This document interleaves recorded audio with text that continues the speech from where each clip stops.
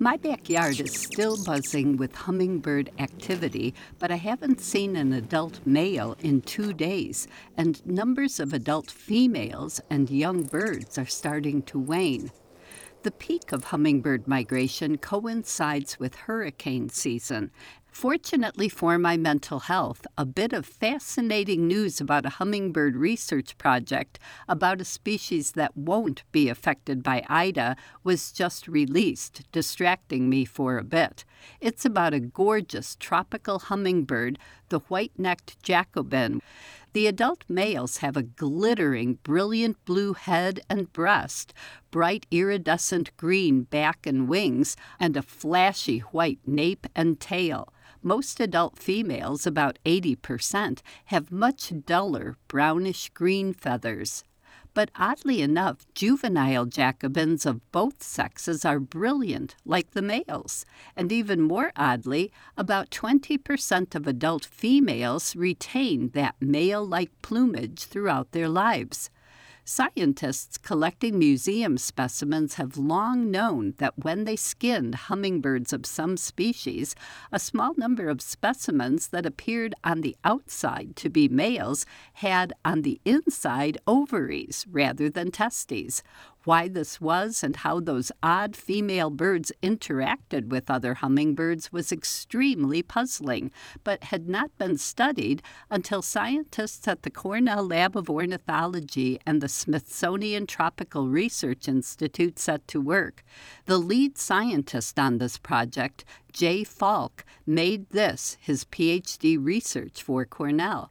In Panama, Falk captured 436 Jacobins between 2015 and 2019 and recorded the plumage type of each bird and whether it was a juvenile or adult based on tiny corrugation marks on the bill. He took tiny blood samples to get DNA confirmation of each bird's sex, banded and affixed each with a tiny RFID chip, and released them. Shifts from juvenile bright plumage to dull female-type plumage occur only during the immature period.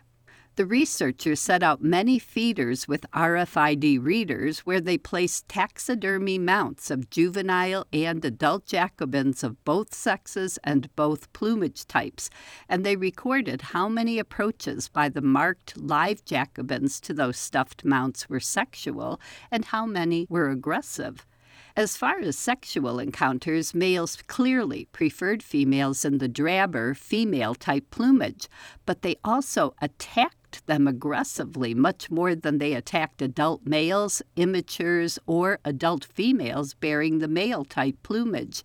Yes, the 20% of adult females in male-type plumage were attacked much less than the 80% bearing female-type plumage.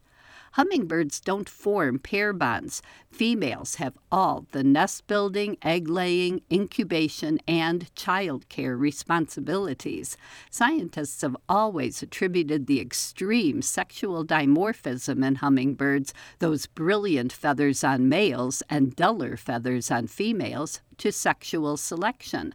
They assumed that males compete with other males for the brightest plumage to attract the most females, and females bear dull plumage as camouflage during their nesting activities.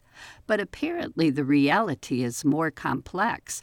The researchers observed and video-recorded females in the male-type plumage nesting successfully. So even though the study showed that given a choice, males preferred to mate with females in dull plumage, females in bright plumage were still successful in reproducing.